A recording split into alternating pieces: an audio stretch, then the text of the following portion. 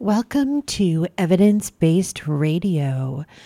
As always, you can find me throughout the week at the Facebook page, and you can find this and previous shows as a podcast on your favorite podcatcher or via the website evidencebasederrata.com. And so I do try and post things throughout the week on the Facebook page, so do try and catch up with that as well. Okay, a note before we begin. I'm going to ask you to take a few minutes to call Tennessee Governor Bill Haslam at 615-741-2001 to add your voice to those calling for him to grant clemency for Cytonia Brown. Brown, who I hope that you've heard of already, was a victim of child sex trafficking and has been sentenced to at least 51 years in jail for killing her assaulter. Now, this is an outrage beyond belief. And so if there's anything that we can do to help save her, we must do that, because this is just such an outrageous issue. And so that number again is 615-741-2001. And there's already a link on the Facebook page as well. I believe it's the Freedom from Religion Foundation's information about it, because this is important to everyone. This kind of injustice, it doesn't matter what your other interests are. Things like this are just, they cut across everything. And it's just so outrageous. And I really hope that he actually comes through and grants her clemency. She's a young person of color who basically never had a chance at having a life. But hopefully we can change that together as a nation. Okay, so that's all for that. Let us now get into the real meat of the program. So we're going to start off tonight, and we're going to spend quite a bit of time actually talking about space. Now, space has just been, all over in the news lately. And there are lots of other things I like to talk about.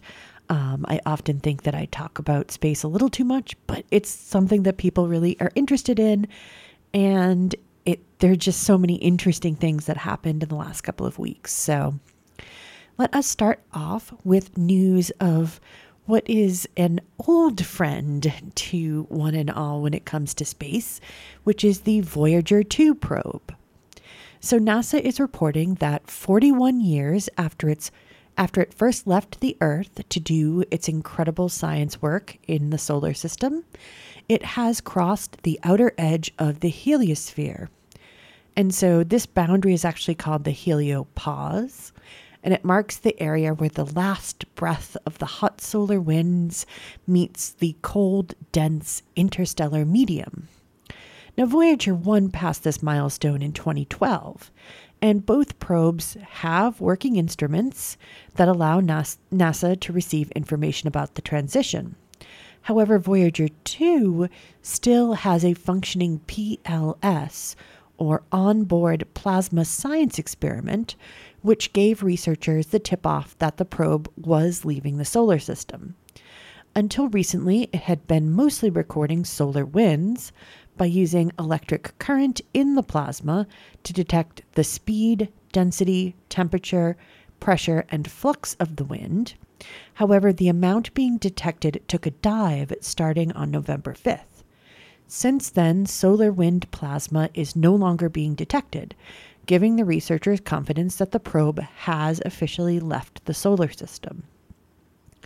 Now, 3 other instruments, the Cosmic Ray Subsystem, the Low Energy Charged Particle Instrument, and the magnetometer, all support this finding.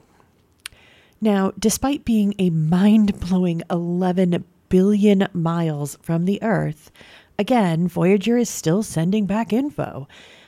And to sort of really visualize in a way how far away that is, the information travels at the speed of light, but it takes 16.5 hours for data to come to either from NASA to Voyager or from Voyager back to NASA. That is very, very long. The sun is very far away, and it takes about 8 minutes for light from the sun to reach us. It's pretty far away now. Voyager has a very special place for us in our heliophysics fleet, said Dr. Nicola Fox, director of the Heliophysics Division at NASA headquarters. Our studies start at the sun and extend out to everything the solar wind touches. To have the Voyagers sending back information about the edge of the sun's influence gives us an unprecedented glimpse of truly uncharted territory. And again, it is just amazing that these probes are still working for NASA after all of this time. And there are people who disparage NASA, and say, why do we need to be doing these things? Why do they need so much money? But they clearly don't understand how amazing the work that they do is. And of course, one of the things that I've been kind of delving into recently, I'm not really sure why. I seem to be kind of a intellectual masochist, but I've been watching a lot of videos debunking, at least, people who believe in the flat earth. And flat earthers really, really, really dislike NASA. They have this insane idea that NASA is just a bunch of people who sit around pulling in government money and lying. And it's just so frustrating because NASA is actually doing all these amazing things. And to have people basically say that there is no such thing as space. Some of them actually believe that there is a fixed dome. And so there literally is nothing called space out there. It's really crazy, but it is very frustrating because, again, NASA is doing all these great things. Getting to space is really hard, and they have managed to do it over and over again. They have projects that have survived for decades after their primary missions have completed, and they've still been able to make them have missions that bring in new data. And so, yeah, it's very frustrating. And so we are going to talk about all the cool things that NASA is doing. And we're going to fight in our own little corner the idea that they are not being helpful and that they aren't actually going out into space, because they really are. So just starting its NASA mission, and we've talked about it last week, is the InSight probe, which recently sent back a mosaic of 11 photos that showed the entire probe, and everything looks great according to NASA. It looks like it is ready to get going and to do some fantastic science. And in fact, the probe also sent back a second mosaic of 52 images showing the immediate area around the craft. And so this is allowing the team to confirm that there are several great spots for deployment of the instruments that require contact with the surface. And it turns out that the probe actually ended up in a rock-free hollow created by an ancient meteor impact, which basically has been slowly filling with sand. The near absence of rocks, hills, and holes means it'll be extremely safe for our instruments, said InSight's principal investigator Bruce Bannert in a statement. This might seem like a pretty plain piece of ground if it weren't on Mars, but we're glad to see that. So hopefully, InSight will continue to perform exactly as needed in order for us to learn more about the composition of Mars and other things that might help us learn more about the composition and evolution of Mars and its atmosphere, its ability to have a liquid center, and things like that. Oh, and I also posted pictures on the Facebook page. I posted a link to an article with pictures, which is actually from the Mars Reconnaissance Orbiter. So that is a satellite that has been orbiting Mars since 2006, doing its own science. And so it actually was able to take a kind of fuzzy but still very important picture of the InSight rover. So we know exactly where it is now on the surface of the planet, because it can be kind of hard to sort of pinpoint where it is if you don't have that kind of imaging. So that is very cool. Now, we actually have 3 more NASA probes to talk about because, again, NASA has basically been doing gangbusters. And so, yeah, you do kind of start to get a little bit tired of talking about this maybe, but I still think it's really cool. And, you know, I'm actually someone who has traditionally been a little more reticent about the idea of some of these NASA things where, you know, I think that people have this kind of unreasonable expectation of going into space and basically leaving the Earth behind. But these kind of basic science probes, I'm all about. I think it's really interesting and fascinating to be learning more about our universe and our local solar system. Okay. So first, let's talk about OSIRIS-REx. We also checked in with them last week. And so that probe has already, I shouldn't anthropomorphize it, that probe has already discovered hydrated minerals on the surface of the asteroid. And so the presence of such minerals suggests that liquid water was once plentiful in the interior of whatever parent body Bennu actually came from. So if you didn't hear last week, OSIRIS-REx is approaching this asteroid called Bennu, and it actually just sent back a really cool picture. And so, yeah. And so they think that the parent body would have been a roughly 62-mile wide asteroid, which would have been in the main asteroid belt between Mars and Jupiter, and that at some point it basically got hit by something else and broke apart. And so part of that debris formed Bennu. Now, this is exciting because the researchers are trying to better understand the role of asteroids in the early solar system and to determine if they played a part in delivering water and other chemical building blocks of life to the early Earth. We targeted Bennu precisely because we thought it had water-bearing minerals, and by analogy with the carbonaceous chondrite meteorites that we've been studying, organic material. OSIRIS-REx principal investigator Dante Loretta of the University of Arizona said during a news conference. That still remains to be seen. We have not detected the organics, but it definitely looks like we're going to the right place. And so the probe has used its 2 on-board spectrometers to find hydroxyls, which are bonded together oxygen and hydrogen atoms, which they suspect are widespread on the object and locked in clay minerals.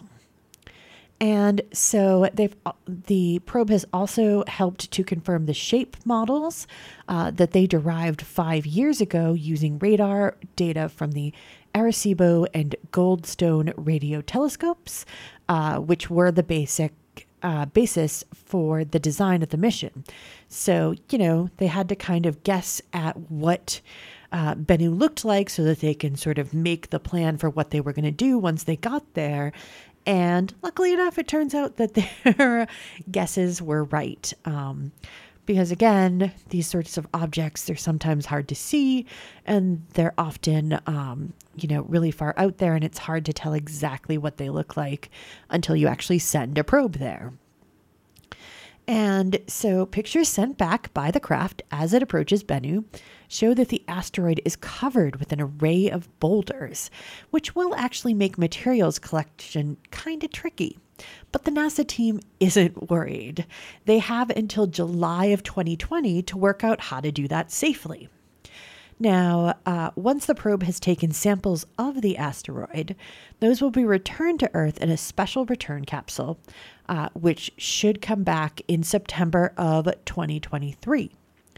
And so Bennu, the OSIRIS-REx is almost to the point where it is orbiting Bennu, but it is basically still maneuvering into its final position to actually orbit the asteroid, and that will happen actually, I think, on the 31st. It should get into the final position for its actual mission. And so once those materials are brought back, they'll be made available to an international team of scientists. And so among the questions those researchers hope to tease out are whether or not there is enough water to possibly support mining activities on these kinds of asteroids. And also, I would consider more importantly, information about the forces that affect an asteroid's trajectory, which could lead to a better understanding of potentially dangerous asteroids. We have an awesome asteroid to explore, Loretta said.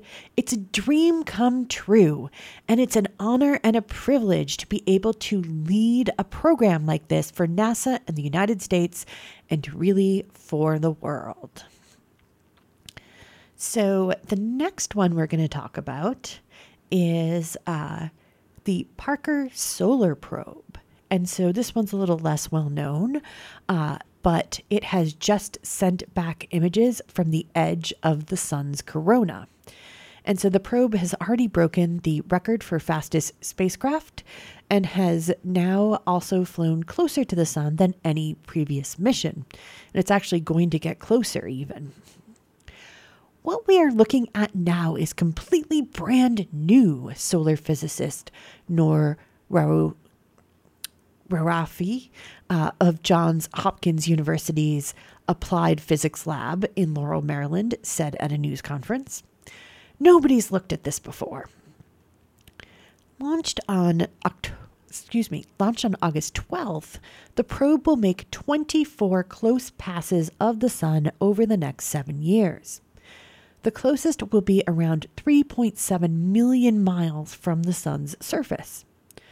Now, the first flyby was on November 6, and it was twice as close as the previous Helios spacecraft that did flybys back in the 1970s. Now, there is one glitch. Because the probe was on the opposite side of the sun from Earth at the time, we didn't actually start receiving data until December 7th, and we haven't gotten all of it yet. But one of the images that we did get shows unprecedented detail of a solar streamer, which is a filament of plasma in the corona. Now, the team is hoping that Parker will help decipher why the corona is around 300 times hotter than the sun's surface. Now, because of the distance and nature of the orbit again, scientists only received about 1/5 of the data collected by the probe. And so they are expecting to get the rest of it next year. If you ask any scientist in the team or even outside what to expect, I think the answer would be, we really don't know, Raufy said. We are almost certain we'll make new discoveries. So that's very exciting because, even though we know a lot about the sun, there's still a lot we don't know about the sun. Again, for instance, the fact that the outside of it is 300 times hotter than the surface of the interior of the actual sun itself. And that's weird, and we don't know why. That's a big unknown. Like, it shouldn't be that way. The interior of the sun should actually be hotter than this external corona, and yet not so much. So hopefully we will learn some great things with the Parker probe. Okay, so the last of the NASA spacecraft that we're going to talk about tonight is a personal favorite. And so that is NASA's New Horizons, which has taken new images of Ultima Thule, which, if you don't remember, is the craft's next target. And just as a reminder, New Horizons is the probe that sent us all of those insanely amazing pictures of Pluto, and has just been doing such great work. As the New Horizons spacecraft closes in on its target, Ultima Thule is getting brighter and brighter in the LORRI optical navigation images, said New Horizons project scientist Dr. Hal Weaver, again from Johns Hopkins Applied Physics Laboratory. It's now standing out much more clearly among the sea of background stars. And so the images were actually taken just over a day before a course correction maneuver was executed, with the small thrusters firing for 105 seconds. And that changed the velocity by just over 2.2 miles per hour. The maneuver, the most distant trajectory correction ever made, was designed to keep New Horizons on track towards its ideal arrival time and closest distance to Ultima, just 2,200 miles at 12:33 a.m. Eastern Standard Time on January 1st, 2019. So that's real soon. And so it is very exciting, and I am super, super pumped to see what we get back from New Horizons, because it has done such amazing work so far. I mean, those images of Pluto were just breathtaking. They were stunning. And, it's sometimes hard to think about the fact that we went from pictures of Pluto that were basically just a sort of vaguely spherical smudge of pixels to these high resolution, amazing portrait-like pictures of this planet. And it's just so cool. So yeah, there is a lot to be said for space and its ability to attract sort of the love of figuring things out and learning new things. And so we're actually going to stay in space for a few more minutes. First is an update on Oumuamua, which moved through the solar system back in October of 2017. And so that's the sort of very flat, long and flat, almost kind of like a, more like a plastic knife, or like a knife kind of shape than you would normally see. Most things are a little more spherical. And so there was some talk that maybe it was not natural in its origin. And so SETI researchers used the Allen Telescope Array to search for radio transmissions from the object that would have indicated that it did have a non-natural origin. We were looking for a signal that would prove that this object incorporates some technology, that it was of artificial origin, said SETI Institute researcher Dr. Jerry Harp, who is a lead author of a paper published online in the journal Acta Astronautica. We didn't find any such emissions, despite a quite sensitive search. While our observations don't conclusively rule out a non-natural origin for Oumuamua, they constitute important data in assessing its likely makeup. So that pretty much says, as you probably could have guessed, that the idea that Oumuamua is an alien probe hasn't gotten any more realistic than it was before they did this test. So it's probably just a weird looking natural object. Okay, and so finally, let's take a second to talk about the Chinese space probe that is just getting off the ground and on its way to the moon. And so the Chang'e 4 lander and rover were launched last week from the Xishan Satellite Launch Center. And so the Chang'e 4 is aimed for the moon's far side. And so if you don't remember, the moon is tidally locked with the Earth. And so that means that its rotation is synced in such a way that we always see the same side of the surface, and thus there is a bright side and a dark side from our perspective. And so the Chinese Space Agency has already launched the Kuiqiao satellite earlier this year, and so that is meant to communicate with the lander and the rover. Now, the mission is meant to explore the composition of the von Karman crater, which is the largest impact crater on the surface at 115 miles across. That's pretty big. A spectrometer and radar will be used to explore the area of the landing. And so one thing they'll actually be assessing is whether or not the dark side of the moon could be a good location for a radio telescope, because it's actually blocked from radio noise coming from the Earth, since it's always pointed away from the Earth. And so the lander also carried seeds as part of a miniature biosphere experiment, which will attempt to grow vegetables in the lunar soil. So that's also very interesting. And so this spacecraft should arrive sometime around the 4th of January at its destination. And the Chinese Space Agency is already working on plans to send the Chang'e 5 to the moon next year to return samples from the moon. And they actually hope to have a man on the moon by the 2030s.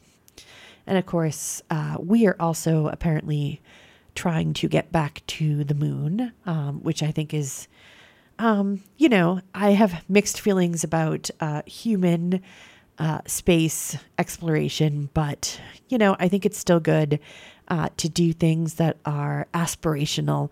And especially, there is a ton of technological know-how that has to go into those kinds of programs, and we end up getting a lot of kind of side effect technologies.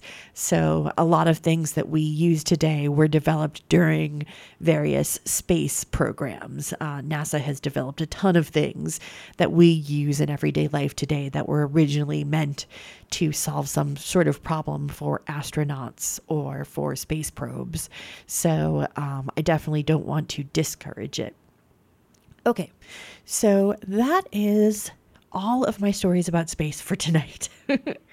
So let's take a few minutes of break to do some PSAs and some show promos, and then we will come back and we will move on to other things.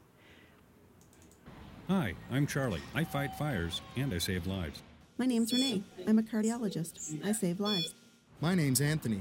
I'm an EMT. I save lives. You don't have to be a professional to save a life. Firefighters, doctors, and others save lives. You can too. Don't wait. To learn more about the warning signs and how you can help prevent suicide, visit save.org. In a crisis, call the National Suicide Prevention Lifeline at 1-800-273-TALK. Has anyone ever asked you, don't you have enough records? Adventure Rocket Ship is new and old, indie pop, psych pop, post-punk, shoegaze, lots of chiming, jangly guitars and catchy melodies from both artists you know and obscure 7-inch singles from around the world. Adventure Rocket Ship, Tuesday nights 9 to 11 p.m. on Valley Free Radio.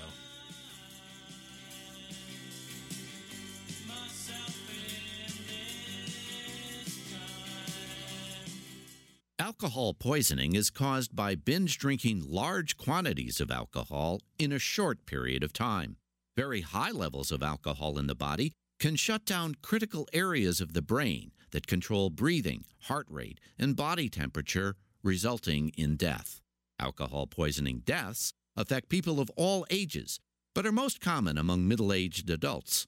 In the United States, an average of 6 people die every day from alcohol poisoning. Most of the deaths are among men. States and communities can support proven programs and policies to prevent binge drinking. Healthcare providers can screen all adult patients for binge drinking and counsel those who do to drink less. Don't binge drink. If you choose to drink, do so in moderation. Up to 1 drink a day for women or 2 drinks a day for men. To learn more, visit cdc.gov/vital signs. Hi, my name's Leo, and I use he, him, his pronouns. Hi, my name's AJ, and I use they, them, theirs pronouns. Did you know that sex is your biology and gender is how you identify?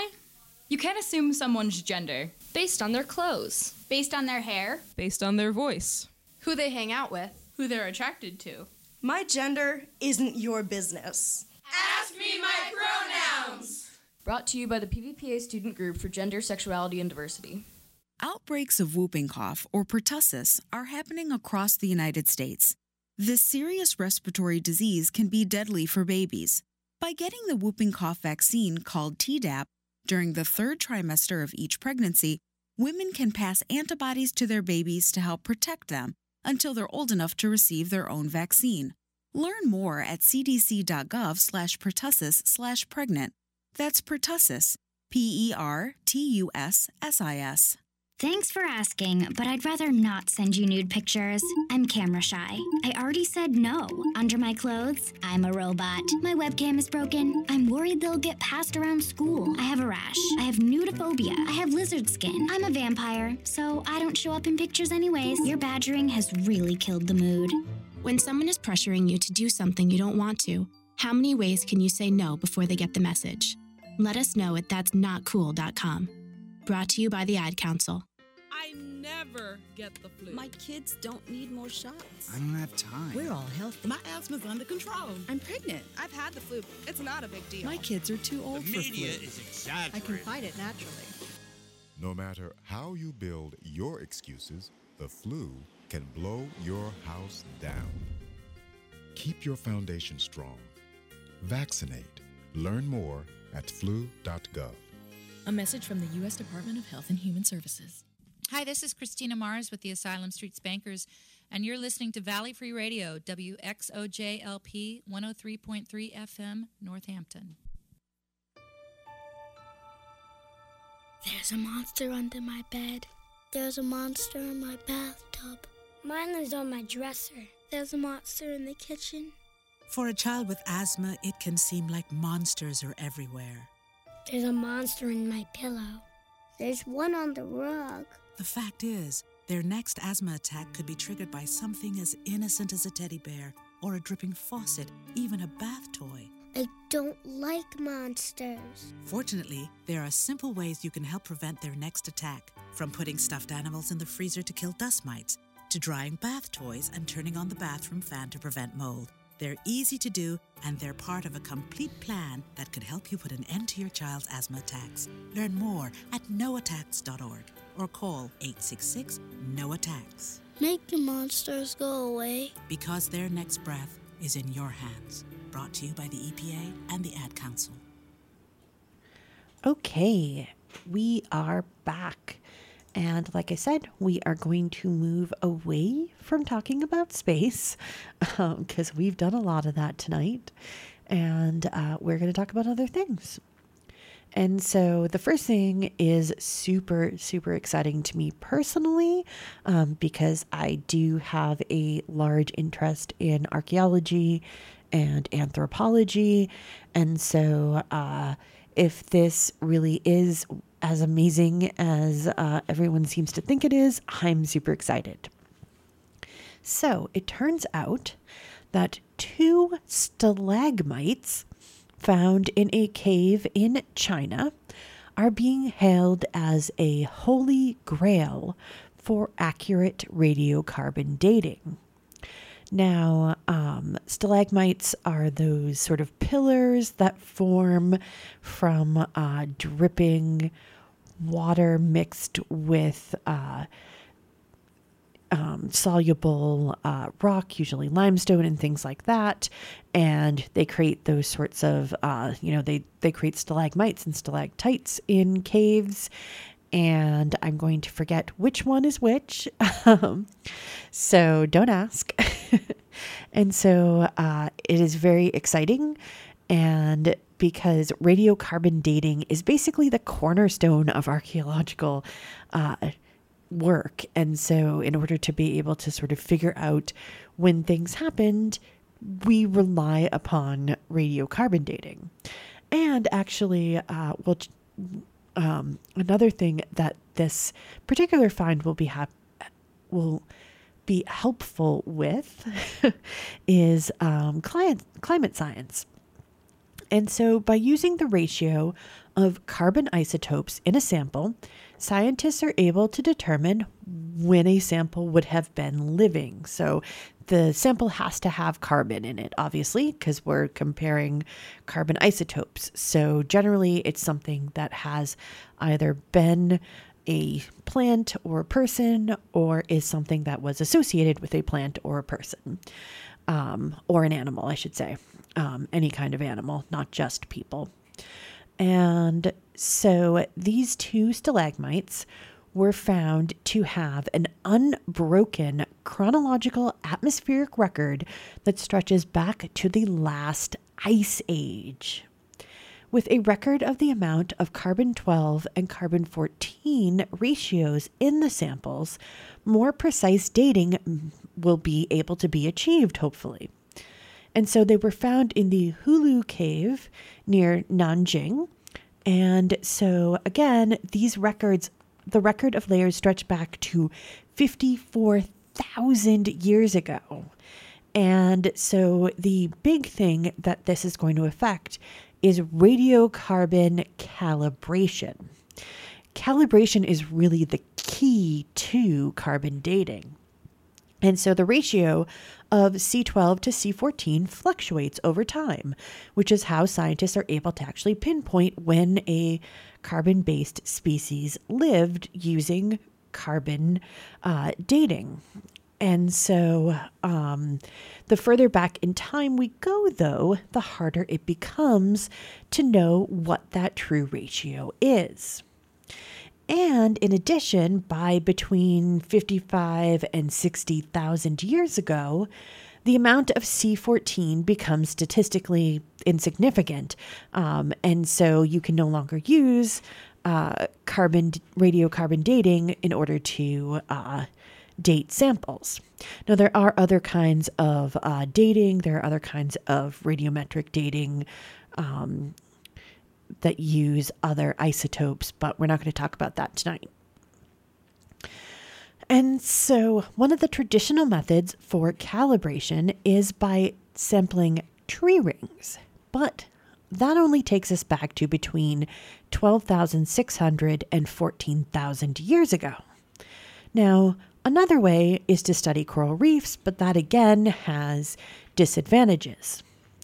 But this new find, again, might be a real revolution. Up to now, different approaches for C14 calibration have their own constraints, Hai told Gizmodo.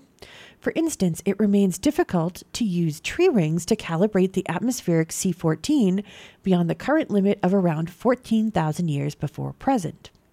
Corals do not accumulate continuously over thousands of years and are difficult to collect since those in the time range of interest are now largely submerged. Stalagmites, which can be excellent choices for thorium-230 dating, typically contain a significant fraction of carbon ultimately derived from limestone bedrock. And so co-author Larry Edwards, who is a geologist at UC Berkeley, actually developed a method for using thorium-239 in order to do this kind of radiocarbon calibration way back in the 80s, but he couldn't find any samples that were clean enough. And so when they say that a significant fraction of carbon ultimately derived from limestone bedrock in that previous quote, that means basically that those stalagmites didn't have the right kind of composition in order to be useful, that they were basically contaminated with limestone bedrock composition, which didn't help with radiocarbon dating. In addition to carbon from the atmosphere, cave deposits contained carbon from the limestones around the cave, Edwards stated. We thus needed to make a correction for the limestone-derived carbon. We discovered that the Hulu Cave samples contained very little limestone-derived carbon and are therefore nearly ideal for this kind of study. Hence our ability to complete a precise calibration of the C14 timescale, a goal of the scientific community for the last nearly 7 decades. And what's really exciting is that it will be especially useful for samples that are between 14,000 and 54,000 years old. And again, if we can make it more precise, that will also be a huge boon. So with present methods, a sample that is 40,000 years old might be classed as having a C14 date of around 35,000. And with calibration could be dated to around 38,000 years. So that can be a difference of between 2,000 and 5,000 years, depending on which calibration method that you choose. And, that's pretty significant. That is a big range when you're trying to study the remains of animals and plants and people at these long scale times. Now, the other thing is, as mentioned above, the samples can actually also be used by climate scientists because basically what they're doing is they're capturing snapshots of the atmosphere in all of these different times. And so that can be really, really helpful for climate scientists as well as they look at models of how the atmosphere has changed over time and how we look forward. So very exciting. Now, speaking of archaeology, a new study by University of Kent researcher Alastair Combs and University of Edinburgh's Dr. Martin Sweatman suggests that Paleolithic people were aware of the movement of the stars and were able to use this information for marking dates. Artworks at Paleolithic sites across Europe are not simply depictions of wild animals, the researchers wrote. Instead, the animal symbols represent star constellations in the night sky and are used to represent dates and mark events such as comet strikes. And so they looked at Paleolithic art featuring animals from sites in Turkey, Spain, France, and Germany. And they found remarkable similarities and consistency with the known positions of the stars at the time that those works were created using basically software modeling that kind of works back from where the stars are now. The Paleolithic artworks revealed that, perhaps as far back as 40,000 years ago, humans kept track of time using knowledge of how the position of the stars slowly changed over thousands of years, they noted. The findings suggest that ancient people understood an effect caused by the gradual shift of Earth's rotational axis.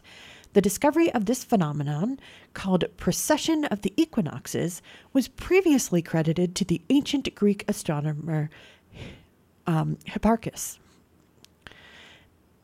Around the time that Neanderthals became extinct, and perhaps before mankind settled in Western Europe, people could define dates to within 250 years. And so the authors suggest that there is confirmatory evidence to suggest that carvings at Göbekli Tepe in Turkey commemorate a comet strike around 11,000 BCE, which led to a mini ice age, which is often referred to as the Younger Dryas period. They also suspect that the artwork of the Lascaux shaft scene commemorates another comet strike around 15,200 BCE. The world's oldest sculpture, the Lion Man of Hohenstein-Stadel, the Hohenstein-Stadel Cave, which dates to 38,000 BCE, has also been seen to fit into the theory developed by the pair. Early cave art shows that people had advanced knowledge of the night sky within the last ice age. Intellectually, they were hardly any different from us today, Dr. Sputman said. These findings support a theory of multiple comet impacts over the course of human development and will probably revolutionize how prehistoric populations are seen. Now, of course, as with any revolutionary interpretation of ancient art and artifacts, it does remain to be seen if the rest of the anthropological and archaeological community will actually embrace these theories. And so that is definitely still one of those things that is up in the air. I'm not sure. They do make a compelling argument, and certainly one of my continual arguments about human populations is that they absolutely were just as intelligent as we are today. They simply didn't have the built up knowledge that we have that has been built upon thousands and thousands of years of human thinking and human ingenuity. But that if you took someone from that time as a baby and raised them as a modern human, you'd never be able to tell the difference. So maybe they were that excellent, but we'll have to see what happens. Okay, so let us move on now to another potential revolution in the world of agriculture. Now, again, this is another potential. The science is pretty young at the moment. Now, contrary to what is often popular belief, many crops that are grown cannot be grown from the seeds they produce because they are hybrids, and the seeds they produce do not have the same genetic makeup as the original plant, because when you have hybrids and they recombine the genes, you get different combinations. Now, hybrids have been produced since the 1920s commercially, and so again, they generally don't produce seeds that have the same genetic makeup. This means that farmers must purchase new seeds each year in order to grow the same crop. And again, this is simply a matter of genetics and doesn't have any nefarious processes behind it. However, a discovery by postdoctoral researcher Imtiaz Kande and Venkateswaran Sundaresan, professor of plant biology and plant sciences at UC Davis, and colleagues at UC Davis, the Iowa State University, and INRA in France, may lead to hybrid plants which can produce clone seeds. Now again, right now the process is in its infancy, pun intended, so we probably won't see anything for several years at the very earliest, but it could be a game changer if it can be fully developed. The goal is to produce plants that are able to produce cloned seeds. And so, if possible, this would lead to farmers in the developing world having a much larger array of agricultural crops available to them, because they wouldn't have to have that sort of cycle of continually buying seeds every year and putting that money into seeds that they make from the crop, that they could invest initially in those seeds, and then the crops would produce seeds that could be saved and resown the next year. Now, currently, around 400 species of wild plants can produce cloned seeds without fertilization, which is called apomixis, but no commercially grown seeds have this trait, at least no commercial hybrid seeds. And so the researchers discovered that the rice gene BBM1, which belongs to a family of plant genes called baby boom, or BBM, is expressed in the sperm cells, but not in eggs. And so after fertilization, BBM1 is expressed in the fertilized egg, but initially comes from the male genetic material. The researchers therefore hypothesized that the BBM1 was a switch to signal a fertilized egg to form an embryo. So what they did was they first stopped the plants from going through meiosis, wherein the cells divided into 4 daughter cells, which each have only half the number of chromosomes from the parent cell. And so instead, egg cells were produced by mitosis, which leaves a full set of chromosomes from the mother in each of the 2 daughter cells. The researchers then activated the BBM1 gene in the mother's genome. So we have a diploid egg cell with the ability to make an embryo, and that grows into a clonal seed, Sundaresan said. Now, again, at the moment, the process is only about 30% successful, but they hope to improve the number with more research. The beauty of this work is that it addresses fundamental questions in plant biology about how a fertilized egg begins to develop into a new plant, said Anne Sylvester, a program director at the National Science Foundation, which supported the research. This basic understanding, combined with new asexual breeding technologies, opens the door for breakthroughs in plant agriculture by avoiding the loss of beneficial traits that can occur through sexual reproduction. Now, of course, efforts like these are what genetic engineering is really about, making plants that benefit people and allow for a wider distribution of healthy, safe crops to feed a growing world population. Okay, so let us finish up tonight in our last few minutes with a hopeful story about bees. Now, I'm still not convinced of the so-called beepocalypse. I still think that there's a lot of disparate information out there about what's truly going on, but I do know that there is definitely this disease out there that is really devastating to bees. And it turns out that it looks like this bacterial disease might be able to be actually combated. And so researchers in Finland have made the first ever quote-unquote vaccine for insects, which is aimed at the deadly disease American foul brood, or AFB. And so this is an infectious disease which basically devastates a hive and spreads at an alarmingly fast rate. And so it's often introduced by nurse bees, and the disease works by bacteria feeding on larvae, which then generate spores, which infect more larvae and basically continue the cycle of infection. Now, some researchers are skeptical of the idea that you can create a vaccine. Insects' immune systems don't have antibodies and therefore don't necessarily have the memory component used by vaccines in most cases.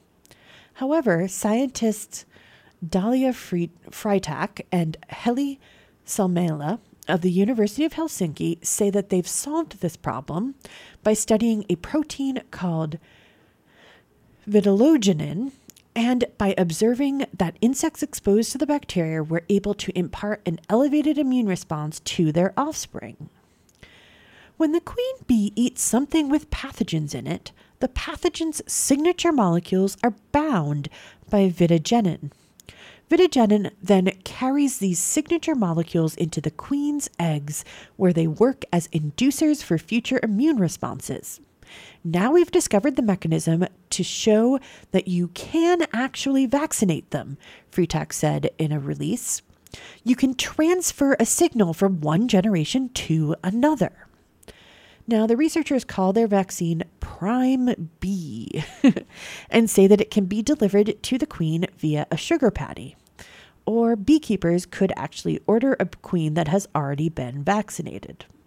Now, the vaccine is still in safety trials, but it could be a boon to the bee population, which has certainly been fluctuating in recent years, but is also crucial to our food supply. And people also really like, honey.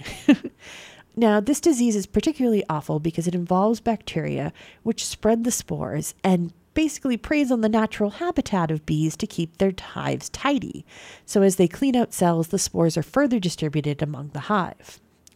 While the disease can be treated with antibiotics, there is no cure.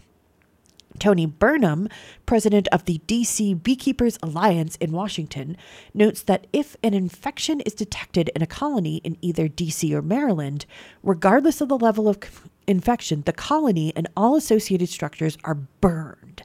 It's why beekeepers recommend never to buy used hives or equipment.